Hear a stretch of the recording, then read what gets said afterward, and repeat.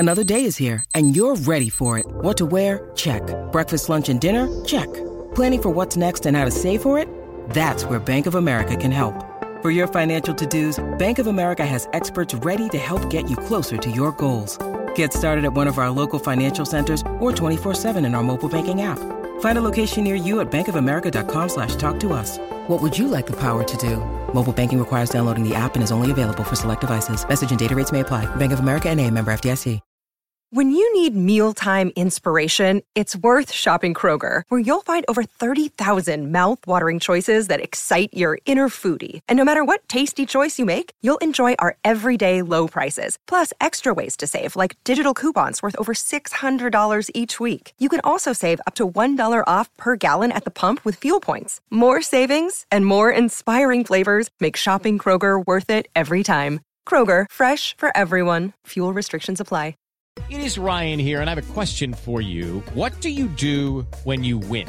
Like, are you a fist pumper, a woo-hooer, a hand clapper, a high-fiver? I kind of like the high-five, but if you want to hone in on those winning moves, check out Chumba Casino. At ChumbaCasino.com, choose from hundreds of social casino-style games for your chance to redeem serious cash prizes. There are new game releases weekly, plus free daily bonuses, so don't wait. Start having the most fun ever at ChumbaCasino.com. No purchase necessary. VGW Group. Void where prohibited by law. See terms and conditions. 18+. Stop Hammer Time is backed for this season by Ladbrokes.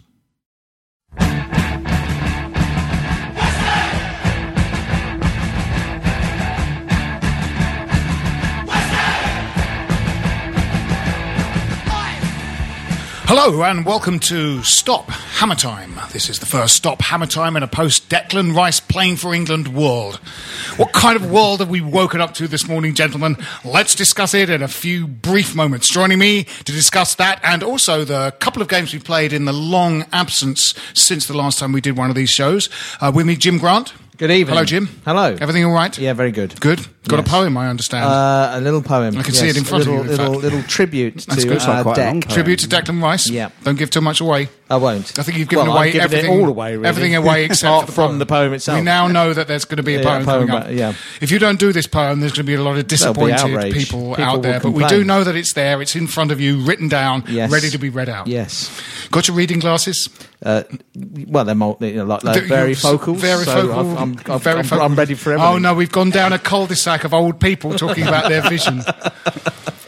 I've got very focal contact lenses, but I've now got to get reading glasses to wear when the very focal contact lenses don't work. Eventually, I will just have those kind of glasses that opticians put on you that are like sort of several layers of metal and glass. Yeah, you just like that. Slip things into them so that you're changing the like Mr. Magoo. As you go. Yeah.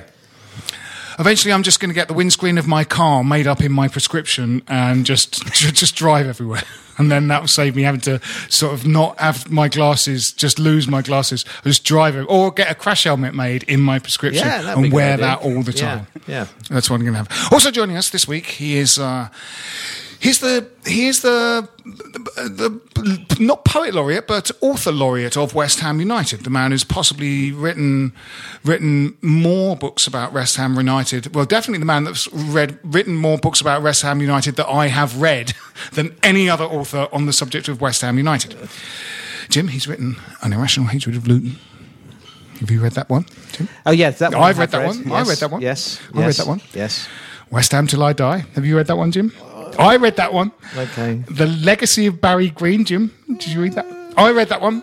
And his latest, An Irrational Hatred of Everything. I've read that one. You've read that I've read all the irrational hatred ones. You're quoted in that one, Jim. A poem of yours is reprinted verbatim in that one. Deeply honoured about that. Yeah. It is, of course, Rob Banks.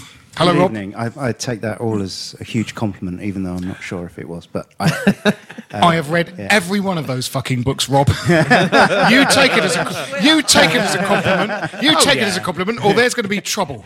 I take it as a huge compliment. It's intended as a compliment, and that's how I demand you take it. I take it. Excellent. Also joining us, and it's been a while since we've had him, and part of the reason for this is that every time I see any kind of social media output from him, it is from an exotic foreign country where he's playing with his popular beat combo. One of the all-time great beat combos, but also one so intrinsically linked with West Ham United that I wonder if any other popular music combo has been so closely associated with the football club, and perhaps we should talk about that. He is, of course, from the Cockney Rejects, it's Jeff Turner. Hello, people. Hello, Jeff. lads. Yeah. Great to have you back. Fantastic to be back, yeah. I might add, when you say, like, the exotic places... Yes. Like, it doesn't matter. That's a little bit misleading because whatever city you'll find the Rejects in, we'll be in the absolute arsehole end of it.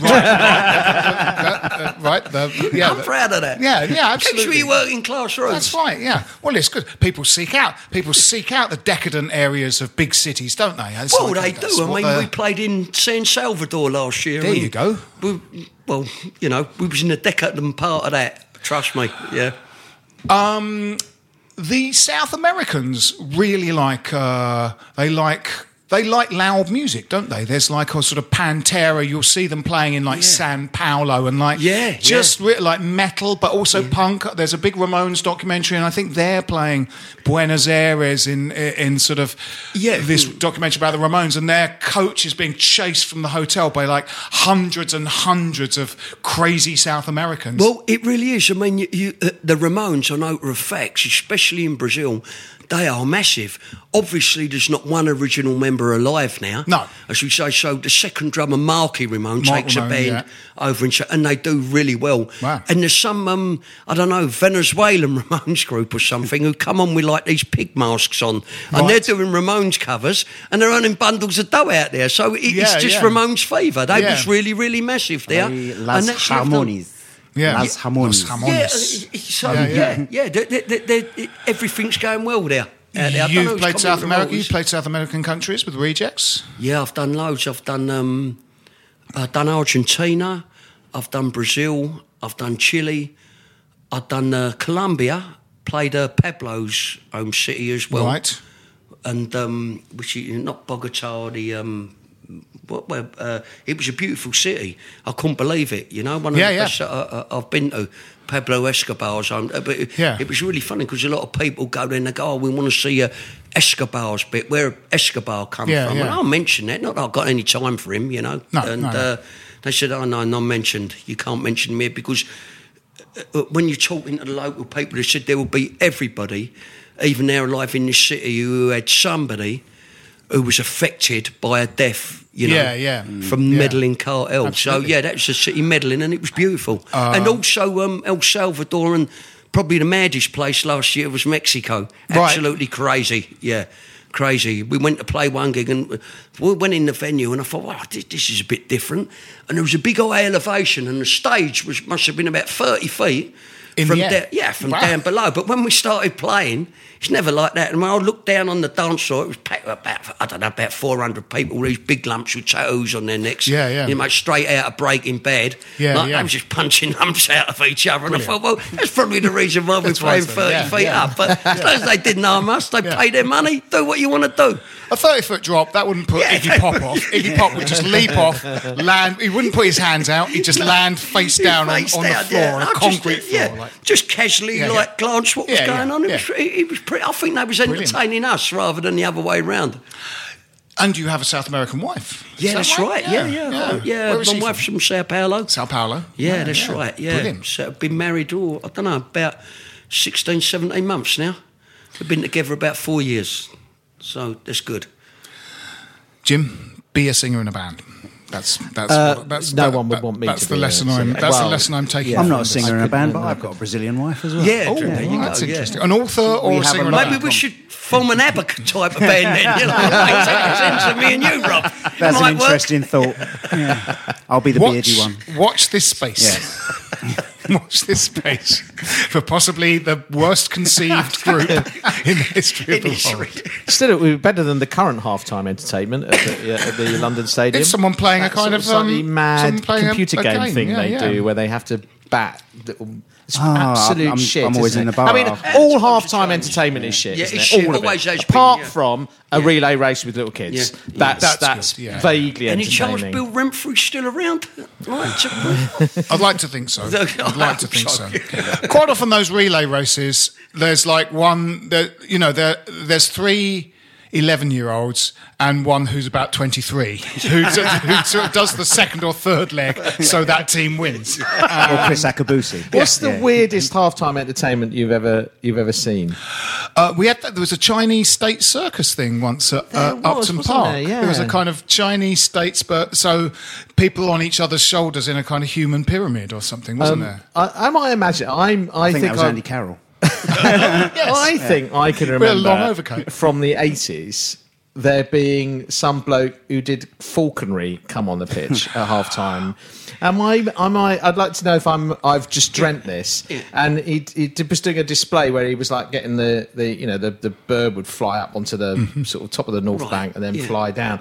And then it apparently just went up into the west and it wouldn't come down. And I think the kick-off of the second half was delayed because the bloke couldn't get his falcon to come off. I might have imagined that. I might have made that up. I remember, I think it was in the 90s. I can't remember if it was before the game, it might have been at half time. He must have went with the parachutist. Yes, I remember that. He ended up over the back of the South Bank. Completely missed the pitch. I remember that. Nobody knows whether he broke his legs or what, but he just dwindled over. That's the West Ham way, isn't it? It had to go wrong. He should have been aiming for that tower block near the bus garage that people stand on the roof of anyway. Yeah. But half-time entertainment that goes wrong is entertaining. That's much better than... it would have been good if he had landed on Terence Brown at the time. The Hammerettes, they were...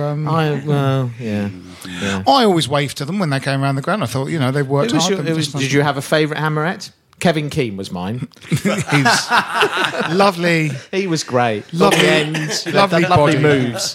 Yeah, he did little pirouettes. Nice ass. Fantastic hips. Lovely. He was very flexible, Kevin. Really? Yeah. Do you think there is a band? Is there a band that is as closely associated with a football club as the Cockney Rejects? I don't think there is. I suppose Oasis and Manchester City. What I mean is that everyone knows that club has got a kind of association with that football. Not that Mick Jones likes QPR, which he does, or that Robert Plant likes Wolves, which he does. Yeah. In fact, we went to a Wolves game and he came out on the pitch, didn't he, Robert Plant? Yeah, I remember he did an hour and a half. Kaiser Chiefs being very heavily linked with Leeds. Kasabian, Leicester. With Leicester, yeah. That's probably Kasabian and Leicester because they play their song. Don't they? That's to the thing, the isn't it? crowd up with half your time, version of Bubbles as well. The kind of thing when we was involved with it. It was like very, very unfashionable then to be linked to a football team. We took terrible stick. I mean, we was young and idiotic anyway. I mean, I admit that. And it was like, don't go to, from the enemy and sounds and all that. The football instead. Just because you link with a football club don't make you an hooligan. But it kind of, as the 90s and all that progressed, it was fashionable then. I mean, I take into account maybe Johnny Lydon, now when the Pistols were going. Now, I've seen TV interviews with him, God bless him, and he's there with an Arsenal scarf behind him. Say 5 years back, talking about how he don't like Wenger and all that. And I thought, well, it was funny. If that was a main passion of yours in the 70s, you never ever mentioned Arsenal then. I bet how you didn't want Terry Neal to be in charge, or Willie Young was a useless centre-half. It just seems it's all like with, we all love football. It all came back with Gazza's tears. Of course, Gazza's tears. Basically, it was the 90s. Because if you look at the 80s, like late 70s, 80s, nobody wanted to touch football with the hooligan problem and being banned from Europe. It was a subject. You didn't know who any high-profile people supported. You didn't hear any, apart from Elton John and Watford. Elton John, let's be honest, was Chaz first. And Dave. Chaz and Dave. Chaz and Dave. Obviously they done the Tottenham song, didn't they? So they was linked, and that was at a time when it was, unfashionable to do so. I mean, you got to give it to Elton John. I mean, you go back to that Christmas hit, in 1973. But you see the video, and he's got a Watford FC thing, he's been so fit. It's funny, isn't it? For someone that's so kind of show busy and Las Vegasy, he's always, had an association. Still goes, not all the time, but he still goes. And he was, because of course he's Reg Dwight. He's not Elton John. That's Reg right. Dwight, Yeah, he's Reggie Dwight, isn't he? So fair. No credit where it's due. Yeah, absolutely, fair dues to him. So there are 2 games of soccer that the Hams have played since the last one we talked about, and that was away at Cardiff and at home to Huddersfield. So 2 relegation strugglers, 2 very contrasting experiences. Jim, you went to Cardiff. Yes, with our good friend Colin Milne. Milne drove, and we went down to. What's his driving Cardiff. like? Good driving? Very good, very sound. I'm just padding to not talk about the game, really. Well, tell you what, if ever there was a game, I've sort of kind of, and the actual match, I've kind of wiped from my memory banks. That is one, and it's happened too many times. I feel this. I think I would say the one thing that next season, looking ahead, Pellegrini's got to try and put right, and I think he's come out and more or less said it, is these times when we've put in some good performances, and you think, right, we're on a bit of a roll now. Next game coming up, Brighton away or Huddersfield away was another good example. Burnley away, Cardiff away. It's got to be 3 points in the bank, or at least a point, and we don't turn up. It's as if they do have this kind of, Billy Big Bollocks. We've only just got to turn up and stroll around here, and we will win, and we'll prevail. A bit like England were for the first, quarter of an hour against Montenegro, just knocking it about. We're going to win this at some point. And it took the goal to wake England up, and unfortunately, the Cardiff goal didn't wake West Ham up really. And of course, the goals came at terrible time, and this the second one coming, straight after. Half time was you thought that was killed off any potential effect of a team talk in the in the dressing room and whatever. But not many people came out with any kind of credit from that game. No, not at all. I mean, manager wise, I don't know. You look at Pellegrini. I'm not slate him, and I mean, is there room for him to do better? He's a man you think like inspiring with West Ham? It's sort of like Harry days in a way, isn't it? It's like because we were often poor away from home. Yeah. Exactly. There was a season under Harry, fantastic squad as well. That underachieved. There was a season that we only got beat once at Upton Park, I think, by Newcastle. 97, something 98. like that. Yeah, but also we were getting beat by 6-0 away from Leeds. home. I remember we won at Barnsley on the opening day and then didn't get a point again until Boxing Day away from home. But we only lost twice at home. Yeah, that's right. Yeah.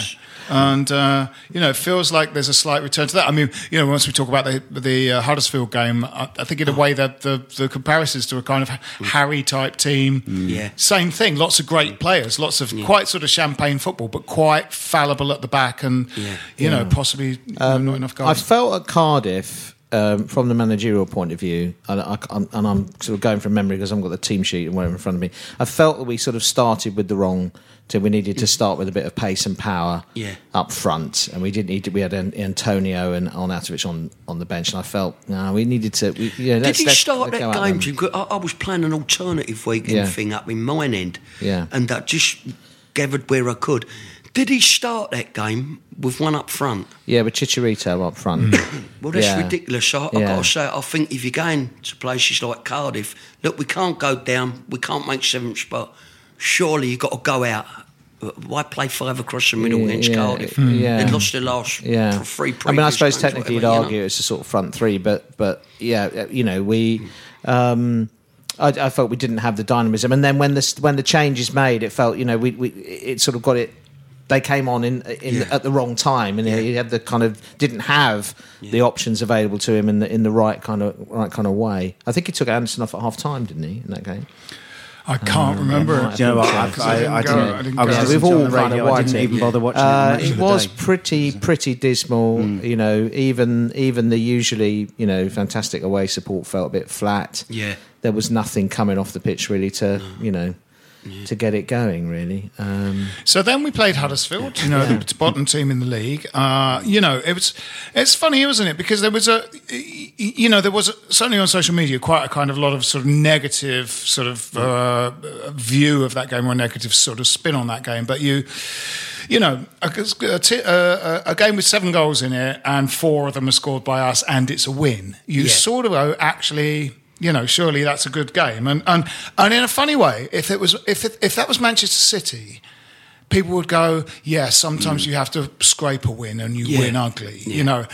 When so it's slightly odd that when you're a team that's not as good as Manchester City, people slate you for a win by going, it wasn't a kind of good enough win. But I mean, certainly there was a slightly the opposite of rose-tinted view of it, because I remember the first 20 minutes going, we must have about 80 or 90% in the first 20 minutes of that game. And then it didn't sort of seem to yield anything. Yeah. So actually they came into it more. Yeah. But the first 20 minutes, I was going, I've never seen a more one-sided game of football. But we couldn't really seem to convert in any way. Well, we weren't moving the ball quickly enough. No, that's true. And that's become a little bit of a feature that we, that kind of, when we were starting to do well under Pellegrini earlier in the season, there was a real kind of snap and energy, and knocking it about a bit quicker, and just the over ambitious balls played too early a lot of the time as well, sort of kind of. Everyone trying to thread it through people's legs or kind of nutmeg people or do back heels and so on, and you can do that when you're 2-0 up, 3-0 up, but not when you're obviously into account as well. I think you got to take, not saying it was a sparkling performance or nothing, but when you're coming across teams like your Burnleys, your Cardiffs, your Huddersfields now, what you've got to remember, we ain't got nothing to play for, basically. Not that shouldn't come into you're a professional, you play for West Ham. Yeah. They're fighting for their lives. They've got to give everything. Yeah. These teams. And you say, you go there a bit overconfident, Bertie Big Bollocks, they're gonna come at you. And West Ham's always been accommodating. If there's a striker who hadn't scored for 10 games, he sees West Ham coming up, he's going to score. Absolutely. If it's a team ain't won away for 15 games, they're going to come and win at West Ham. It always seems to happen. It's always been the way. But a 4-3 win against Huddersfield, listen, it was exciting. If that had been under Allardyce and we'd won 1-0, punters would have been saying, it was boring, it was this, that and the other. So, I don't think the team got enough credit for coming back from 3-1 down. I think we had a look. I had a look back through the records, and in the top flight, we've only ever come back from 2 goals down. Twice. In my memory. So going back 36, 38 years watching us, I can only remember two occasions when we've actually had the bollocks to come back from 2-0 down, and it's not a trait. Most other teams are able to do that sort of thing. When it went to win a game, when it went 3-1, when it went 3-1, I remember sort of yelling at them aimlessly. Come on, lads! 25 minutes, 2 goals. 25 minutes, 2 goals. Because it was something like about 70 when it went to 3-1, and that the woman in front of us kind of turned around and went, behave. Yeah. And I went, no. I mean, and when it went 3-2, I thought we're going to win. I thought we'll win. We'll win this. We'll get an equaliser and then we'll get it. Because you could see them physically start to crumble in the second one. It sort of came to him a little bit high, and listen, it's entertaining, as you say. But Rob said it credit the way that they did come back, and there's no doubt about it. It was an entertaining game. We shouldn't have been 3-1 down. They're a team fighting for their life. Anything can happen over that place, you know what I mean? You don't know what West Ham's ever going to turn up anyway. Well, it's hard for them, isn't it? It's hard for a team that does, goes 3-1 up and they're sort of bottom of the division, and so they just defend. And then you have a team that's got Samir Nasri, Manuel Lanzini, I tell you what, and Felipe Anderson running at you for the last 20 minutes of a football game, and you go, for me, you can try and sit as deep as you like. For me, Nasri made the difference. He was different gravy when he came on. He just knocked it about. He plays as well. The cross that came in for the diving header goal. Would you give him a contract, Jim? Yeah, definitely. The only worry is the injury thing, because he's been out, but he's got to be worth a punt, hasn't he? He's just class. See how short you can make it. 2 years, don't sort of give him 4 or 5. If you can somehow work out some contract that's like 2 years or something, or just be a little bit wary. That I thought Jack Wilshere was a fantastic punt, and he was sort of pretty much ever present for Bournemouth and Arsenal. Second we get him, it's the curse of West Ham, and we always get injured players. And it always happens. The other one I want to know is Winston Reid. I never hear anything about his rehabilitation or what's going on. Has he gone? When was the last time he played? Some of these injuries seem, this season, has he? No, he ain't played this season. But I'm trying to think before that, last season. I mean, he was, you never hear about him. Whether he's on the mend, what he's, I think he'd stopped playing by about March or April. Yeah, that's what I mean. Because we had that. We had that for most of last season. Certainly under Moyes, I don't think he played, did he? Rice, we had that Cresswell, Ogbonna, Rice back three. Yeah. So I mean. Yeah, he hasn't kicked a ball. It's looking like about a year since Winston Reid. He's got to be, but it's a shame for you. You never hear anything in any or any website or anything say, he's back in night training or he's... I think if you don't see these guys basically stretchered off the pitch with an oxygen mask on, you sort of think, they'll be back in a couple of weeks. But obviously something happened to him. Nothing. Where do we go with Wiltshire now? I mean, what's the odds? Will he be back? I think he's done. I don't. It wouldn't surprise me. In the contract, aren't they? Yeah. Taking the insurance or something. Yeah. And I imagine there must be some clause at that for a mutual termination sort of thing. If he's hardly played, has he? So it's a shame, isn't it? Very talented player as well. Yeah. But I mean the. You're right, Jeff. I mean, I think the Huddersfield game, there is an element, and that is part of kind of Pellegrini's mindset of just stick with the plan and just keep playing. He doesn't really very often kind of go to a completely different plan. He just goes, keep doing what you're doing. And you'll either come back in and you'll sort of prevail. He's very positive, isn't he? I think, like that's something I think we all like about him. I'd like to see, I mean, obviously the slate's got to be white clean at the end of the season. There's got to be people who come, people who go, and that's the interesting thing. It's... we've got a lot of players on the books. There's a lot of dead wood there, and people's going, we'll have a clear out. But if they're on long-term contracts or whatever, it's not that easy to say, we'll get rid of him, get rid of him. And who's I mean, Carroll's contract is up. Presumably. I mean, Adrian can't have long on a contract, presumably. Are there any others who you feel... Is Obiang still there, or did he go in the window? He's still there. I think Obiang, you'd have to look at... He seemed to want to move, didn't he? Yeah, I don't know about Ogbonna. It's funny, Obiang, isn't it? Because he seems to... I've always quite liked him, but... I've really liked him, successive managers now have not really seemed to back him. Place any trust in him, no, that's right. He's had a couple of injuries, a couple of quite bad injuries. But he does seem like a very talented, very good footballer. He's athletic. He can pick a pass. He's, he gets forward quite a lot. He's often part of some piece of interplay on the edge of the other team's box. He's often putting in a little back heel or something. He's got he seems to have all the chops, but somehow there's surprisingly bad performances every now and again. What you get amongst most, but whether you're talking to a brother or a mate or whatever, you're in the booze, it's like, Sansa's got to go. If we're going to get to the next level, well, what is the next level and what is the expectations? I mean, obviously, you've got people like Robert Snodgrass, he's a trier, but as they say, the next level. But I'm always puzzled by, what is our next level? What do we really expect to achieve? And what is out there? I mean, all I expect is from stats, what I've read, I know there's different stats, that we're 7th most highest attendance in Europe, whatever, and, third or fourth is going to be now. Tottenham's got this stadium in the UK.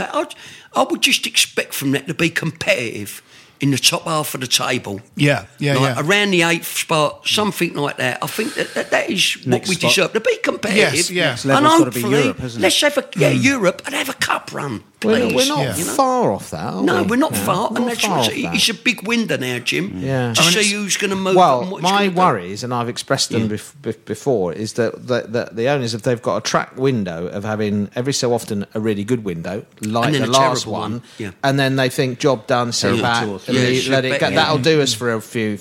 Like the awful window when we first went to that stadium under Bilic, what they give him. Terrible. Absolutely. And it was all about chasing the big, marquee signing that never materialised. So but they always like to put out these owners.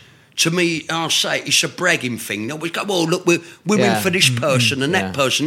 Maxi Gomez was the last one in January, and you've got no intention of buying him. No. It's just bring say, look, we're up with the big boys, and obviously he comes to light and he'll move on to Liverpool or Man United or somewhere else like that. They don't think before you sprout. Like, well, the whole sort of kind of way of playing football has changed so much, hasn't it? With managers managing teams for kind of 3 years or something, you get that statistic sort of in the middle of every season where, like, you get 2 people, like, it used to be Wenger and one other who are the two longest serving managers in the. And Wenger would have been managing for like 23 years, and the other one would be like 4 or something like that.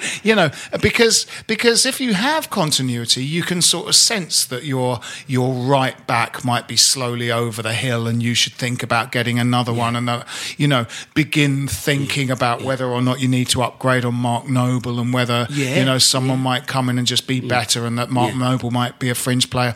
But if you get, if you've got a new fucking manager every 2 years, they come in and go, right, who are all these people? Hello, my name's this, and introduce themselves to the players, and sort of the same cycle happens again. I'm with you. I don't buy into this keep chopping and changing managers every 2 years. I mean, they're just making it more unsettled in a lot of ways. There's got to be some continuity. But it's chicken and egg, isn't it? Because the players don't stay around for very long, and it's. Well, I think the players have got the power now, haven't they? If they don't like a manager, that they band together. I think they kind of started under Chelsea when it with Cole Lampard and Terry. They kind of bossed that club. We don't like him, he's gone. And I think the player power now is the big thing. Absolutely. I mean, those latter stages of that Huddersfield game, when we did have Nasri Lanzini and Felipe Anderson on, you did kind of go, this is like, they might as well be running around in smoking jackets and sitting on chaise longues. They are literally, we've got 3 fancy Dans on the pitch. And I don't think, in a way, this is talking about kind of going to the next level. I don't think 3 of the top 6 teams would have like 3 players like that out on the pitch. They'd have a sort of like, one of them would be a sort of a Matic, and one of them would be Hazard, and one of them would be something else. We've literally got 3 luxury players out on the pitch, and Pellegrini liked that, and it won us the game. We got 3 goals back. Yeah, 3 goals back. It was great entertainment. Thrilling football, grandstand finish. And, it all depends what you're looking for from it. Absolutely. And I think it is difficult to know what you're aiming for, because often, like, sort of those Mourinho Chelsea teams, they were quite pragmatic, and people were quite outspoken about how dull they are. They just lump long balls up to Didier Drogba, who's got a couple of fast blokes sort of buzzing around him. And actually they were very kind of direct and route one, and didn't sort of walk it skillfully into the net like Arsenal, who went, no, they're fancy. So they didn't like Chelsea, boring. Didn't like Arsenal, fancy Dans. So it's like, what is it? And I think Manchester City possibly, but then you need £200 million every transfer window. Do that. I mean, like all supporters, it's very fickle, and I think you'd understand. We're all the same with West Ham supporters. Now, there was a game a few seasons ago, I think it was a midweek game, it might not have been, when Allardyce was in charge at home to Hull City. And I think we won 2-1. And it was dreadful. And everyone was shocking. A win was booed. And we got the win.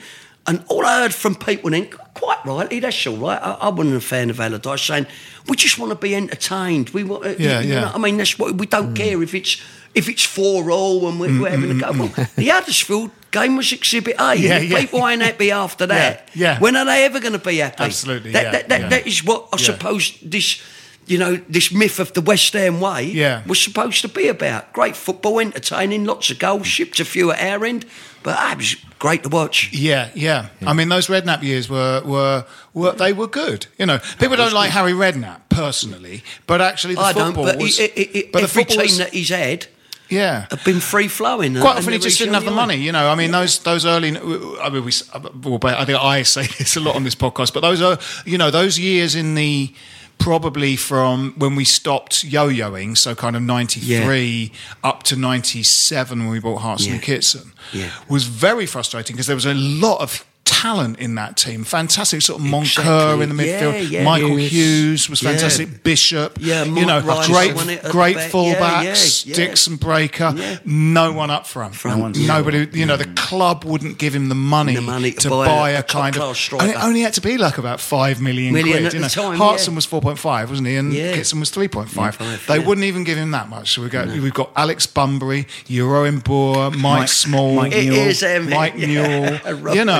and you could see the problem. The build-up play was fantastic. You just needed some, someone to just sort of stick it in there. We just didn't have the money, or the club didn't perceive that they had the money to spend just even £4 million, £5 million. It's still an issue, isn't it? Really. I mean, even though we've got some good players in attacking positions, we don't have a killer striker, and they are gold dust. They're available only to the richest of rich clubs, and and if one comes through somewhere in the world, they are snaffled up, aren't they? We're just it's very, very, very difficult. How many teams would you say do have a killer striker? I mean, you've got Aguero at Man City, Harry Kane at Tottenham. Harry Kane. I wouldn't say Liverpool have one, or Man United. Well, Salah wasn't he, last season? He's got 40 goals. But I think if you look back in the 90s, Mane, I think, and the amount of strikers there was around then, like Owen, you had Fowler, you had Shearer, you had Sutton, similar, Ian Wright. There was loads. You're right. You don't seem to get that now, do you? Them 25. No, absolutely. They are really genuinely rare. People sort of the old cliche talk about we want a 20th season striker. It's almost unheard of for people to score 20 goals in a season in the Premier League. 15 is more like the top level where mark. they're going to go from. What you need is 2 or 3 people getting 15 a season. I mean, of course, obviously, if you've got the goals through the team in the various ways, and that's how we've done it. I mean, Glenn Murray puts the ball in the net quite a lot. Yeah, he does. Yeah. But I mean, there's probably against West Ham. he loves it against West Ham. But it'll be barely double. It'll be double figures just about, won't it? I mean, you can go back with West Ham with striker. Years and years and years ago, I remember when I was a kid and we got rid of Jeff Hurst. And the first game of that next season, we didn't have a striker, and we was playing away at Aston Villa. And I went up there, and my dad took me out. I was about 10 years old, and we got beat 4-0. And we had Tommy Taylor running around up front. That was it. He was useless at centre half anyway, and stuck him at centre forward. I'll never forget that. It took us about 8 hours home on a coach that broke down from Birmingham. And in the paper the next day, Ron Greenwood said at least the home fans went home happy. I thought, cheers, my old man was fuming. He didn't want nothing to do with him again. No, I just think that's some West Ham.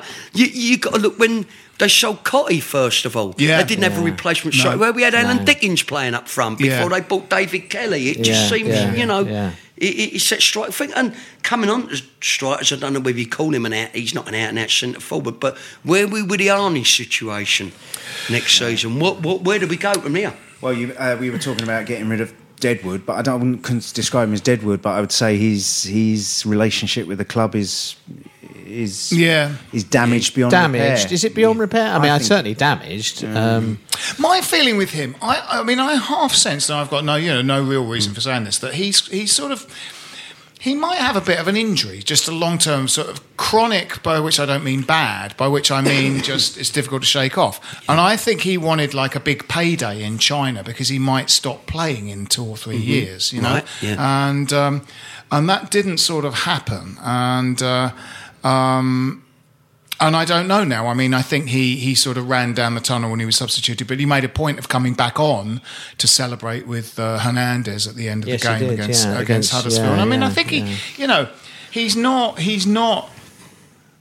He has talent and he likes playing football, and I think he likes what a football club is, and he likes the relationship with the fans and stuff. And I think he feels it's a little bit broken, and he feels a bit kind of embarrassed. And I think I don't think he's quite the player he was before Christmas. Before Christmas time. He sort of got an injury as well, didn't he? And then the transfer speculation.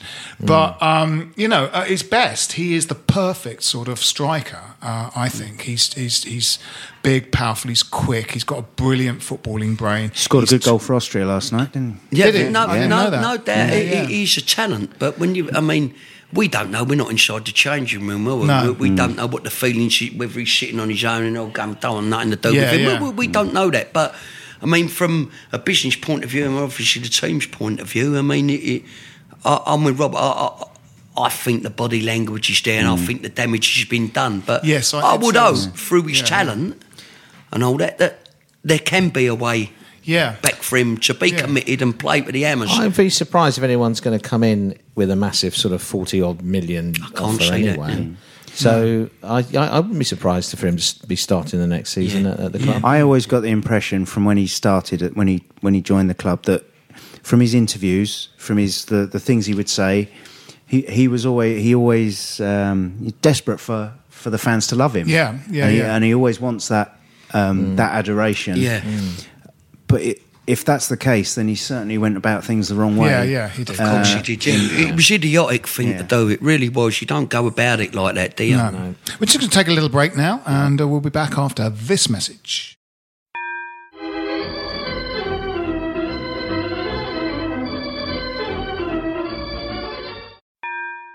Stop Hammer Time is backed for this season by Ladbrokes. Welcome back. We will head towards talking about the Everton game at the weekend. Yeah. But on our way to that, as I mentioned at the beginning of this podcast. That's what it is. Podcast. Yes. Good. I was just repeating. I just realised I was repeating what you're saying. It was like a subconscious thing. I don't know why I did it. Jim, did you? Sorry about that. Edit that out. Jim, did you think that I didn't know what this was, and you were helpfully prompting me? I don't know. Is that what I just got? It was you like panicked. You almost hypnotised me, really. To be honest. I would say. Yeah. You have hypnotic eyes. I am wearing those glasses with things that go around like a sort of kaleidoscope. Yeah, that's type probably things. where your kind of your vision issues. I am wearing. I'll take those those off, Jim. I'll take those off, Jim. Yeah. Declan Rice played for England last night. Rice. And that was good, wasn't it? It was really good. He sort of declared for England, which is quite a big sort of thing to do.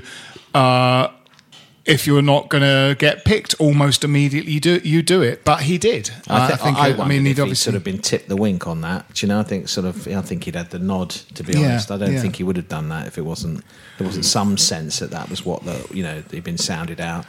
I mean, oddly enough, it came on the back of probably at Cardiff and Huddersfield, two of his less impressive performances for West Ham this season. And in fact, I felt the same about Diop as well.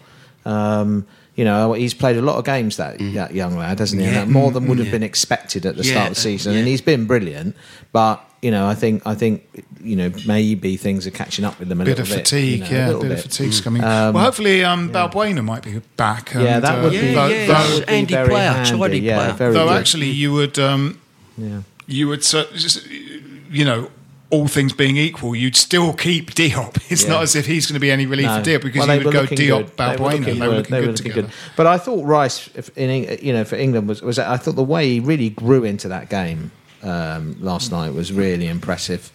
And by the end, he was just, it's that simple way of just knitting things together.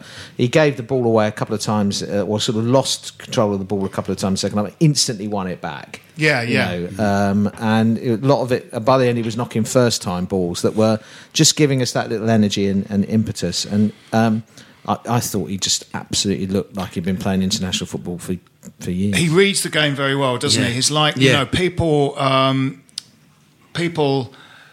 as they often are with black players, said about Alex Song, he's really lazy, don't run about. And what he did was he's always jogging. Yeah. He's always jogging. Yeah. What a lot of professional footballers do is they walk and then they suddenly have to sprint. Song was always at a jog all the time, and he's reading Terrific the game. player. He's Yeah. kind of I'd love to going, watch them he players. was going, I will go to where I think I'm needed. And Rice was like that last night, I noticed. He was in constant motion, just sort of going, I'm going to get close enough. If I need to put in a tackle, I'm close enough to... Very much the role that Carvalho plays for Portugal. Just sitting in front of the back two, filling in when Maguire goes forward. He's got to be linking up. It's the reading of the game, isn't it? He's a better for England than Eric Dyer, I would say. And it pains me because we've just got to accept it. I can't see him being at West Ham in 18 months' time. That's a cert. Declan Rice, he'll be gone. There's no doubt about it. It's just the way football is now. You get a super talented player, they're not in the top 6 teams, they're going to go.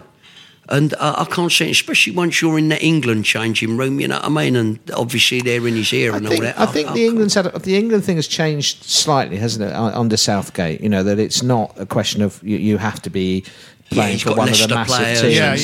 He's got players who haven't even started a Premier League game. Yeah, that's true. Hudson-Odoi looked very, very good. Yeah. So I think it's more of a he's moulding more of what must feel a bit like a club team when they go in, and it's people get chances. There's not two sets of three superstars. Yeah, exactly. He Chelsea hasn't always got to. It was that situation where when they were fit, you had to pick Lampard and Gerrard, even though it was demonstrated year after year after year. They didn't play together. Yeah, that's right. But the press would be out. It would be a story if you left one of them out, and therefore you didn't want the tabloid, interfere. I think if West Ham, if there was a feeling that West Ham are probably consistently going to be a kind of top half team, and that he's got his feet under the table with England, it's possible we'll hang on to him. I see that's possible. But he plays in that position just in front of them centre halves, like that kind of holding midfielder. He's like a Rolls Royce.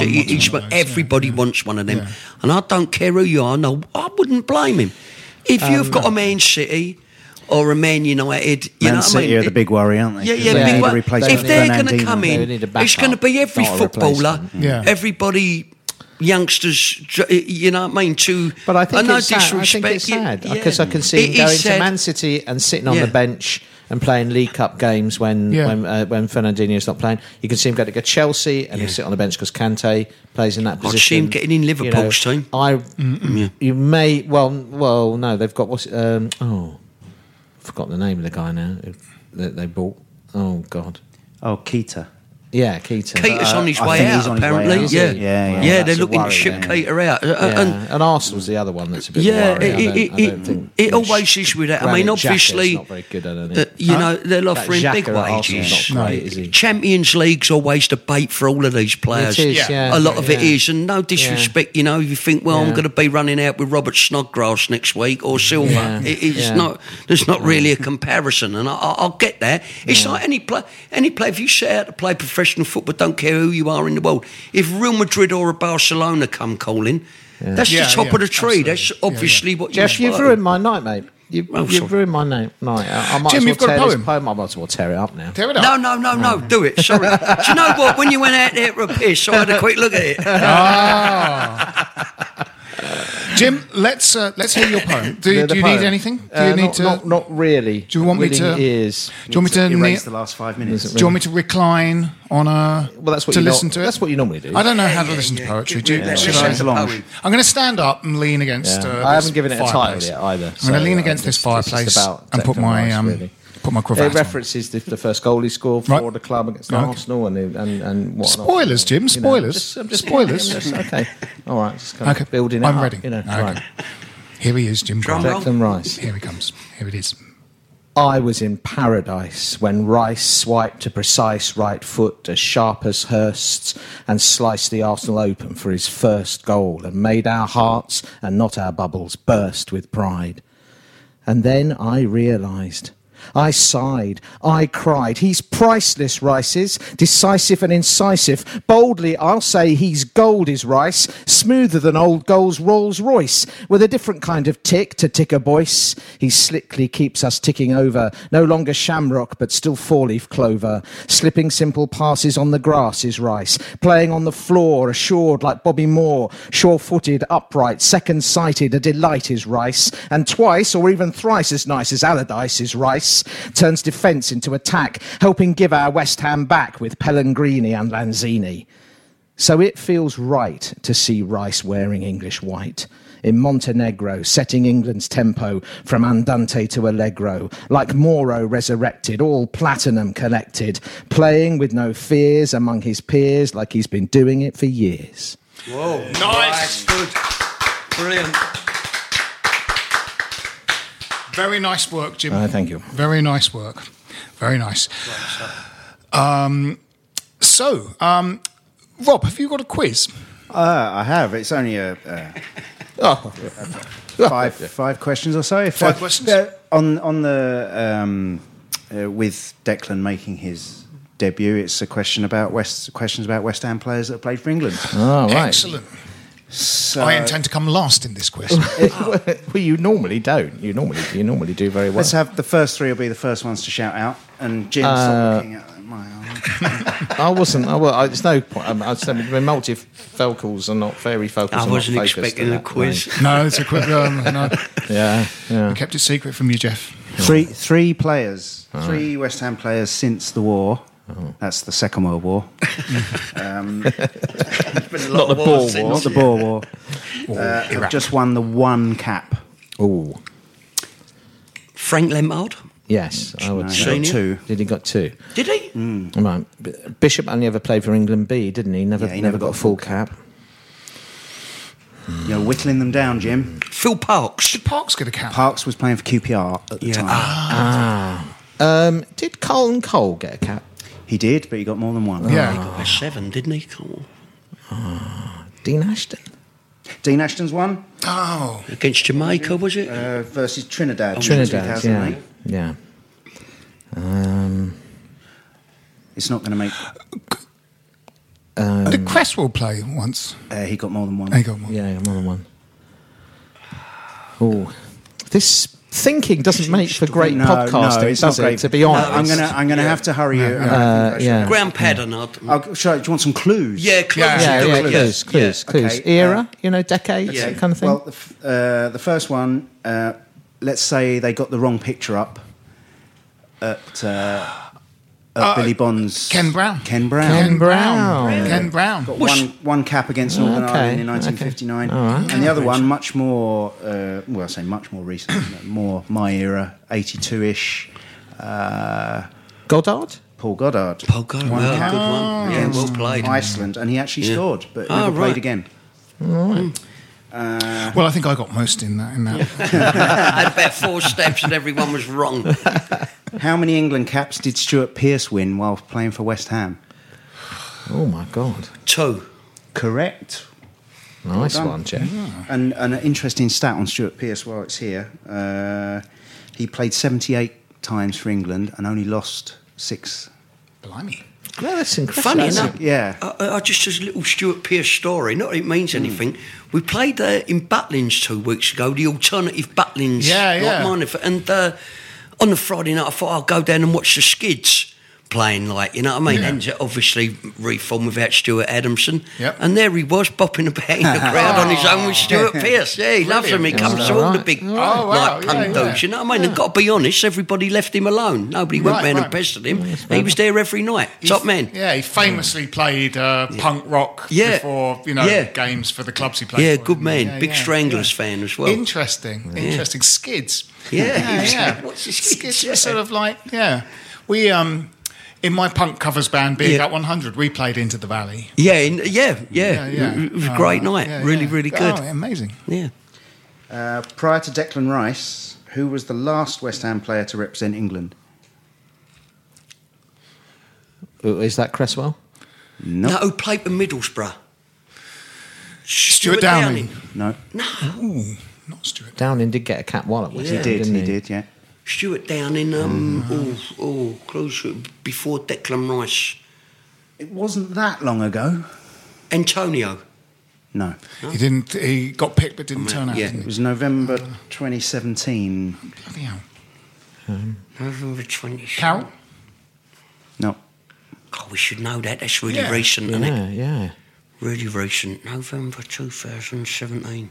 Who would have thought? Whilst playing for West Ham. Still at the club, Rob? No. No? No, mine's blank. Again, great podcasting. Right. Goalkeeper? Oh, Joe Hart. Joe Hart. Against Brazil. Yes. I've so expunged him from my West Ham. anything to do with West Ham. I mean, and bizarrely, a clean sheet against Brazil. That is bizarre. That is bizarre. Yeah. Okay, I'm just going to whiz around the table now and do a quick who got more England caps. All right, okay. Phil, Tony Cottee or Alan Devonshire? Oh. Devonshire. Yes. Got 11, did he? Devonshire got 8, Cottee got 7. Oh, I thought Cotter got more than that. Jim, Yeah. Scott Parker or Alvin Martin? Is this whilst playing for West Ham? No, That's a overall. Alvin Martin. Scott Parker 18. Alvin Martin 17. Jeff, Yeah. Martin Peters or Joe Cole? Martin Peters. Yes, 67 to 56. Phil, Jeff Hurst or Trevor Brooking? Brooking. Hurst. Oh, Hurst 49. That's surprising. Hurst 49, Brooking 47. God, I thought Brooking had more than 47. I thought he had about 50. That's criminal, actually, when you look back on it. Yeah, criminal. Yeah, what a great player. Yeah. Brilliant player. Jim. Yeah. Paul Konchesky or Aaron Cresswell? Oh, dear. You said no, I just thought Cresswell had the one, and you said he had more than that. Konchesky, I've got to go Cresswell then. Yeah, Cresswell 3, Konchesky 2. God, he's a close one. Yeah. And finally, Jeff, Andy Carroll or Robert Green?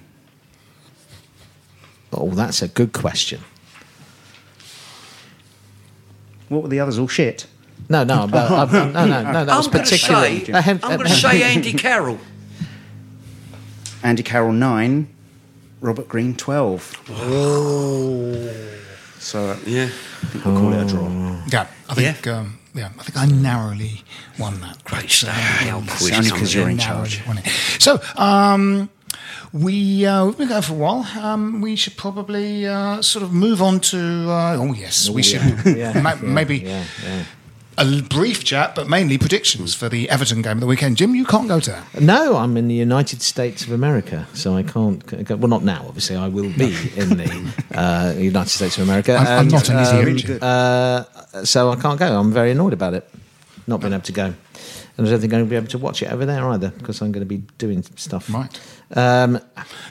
Drug mule, Jim?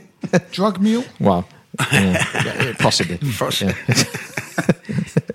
I shall have some drugs on me, but they will be medical. I think it's going to be. I think the home record's good. I think we can't play as bad as we played the last couple of the break. Will have refreshed us. Everton are getting better, I fear. Yeah, they are. But they actually, although they beat Chelsea, didn't they? But yes. Chelsea actually battered them first half. 2-1 West Ham. Excellent, Rob. Yeah, I agree. I don't think we can make the same mistakes we've made in the last two games. But Everton are on the up. I see a 2-2 draw. 2-2 draw. Took me right out of my mouth. I can't go with that now. So, sorry, Jeff. I'm going to buck the trend. Most of them will be on the beach whenever we need to win and go that little bit further. We never seem, as it's proved this season, and many others, as you say, we expecting to go to 7th in the table, you lose to Burnley. This is give Everton the chance to creep right back on us and revenge for the 3-0 hiding we give them earlier in the season. I'm going to go 3-1 Everton. Oh. Sorry, lads. I've got no faith in us. Getting invited. You're right, little ray of sunshine, you are. And I hope I'm wrong. 4-1 West Ham. I love it. 4-1 West Ham. So get down the bookkeepers. 4-1 West Ham. You can bet your shirt on it. The bookmakers is what you... Oh, yeah, bookkeepers. Get your bookkeeper to My accountant might need write a treatise and have it sent by carrier pigeon to a bookmakers. For a 4-1 win for West Ham. This has been Stop Hammer Time. My name is Phil Whelans. With me have been Jim Grant. Cheerio. Rob Banks. Goodbye. And Jeff Turner. Thanks very much. Come on, Cheers. you irons. Stop Hammer Time is backed for this season by Ladbrokes. This is a Playback Media production. Get all the associated links for this podcast at westhampodcast.com. Sports Social Podcast Network. Okay, round 2. Name something that's not boring. A laundry? Ooh, a book club. Computer solitaire, huh? Ah, sorry, we were looking for Chumba Casino. That's right, ChumbaCasino.com has over 100 casino-style games. Join today and play for free for your chance to redeem some serious prizes. ChumbaCasino.com. No purchase necessary. Void where prohibited by law. 18+ terms and conditions apply. See website for details.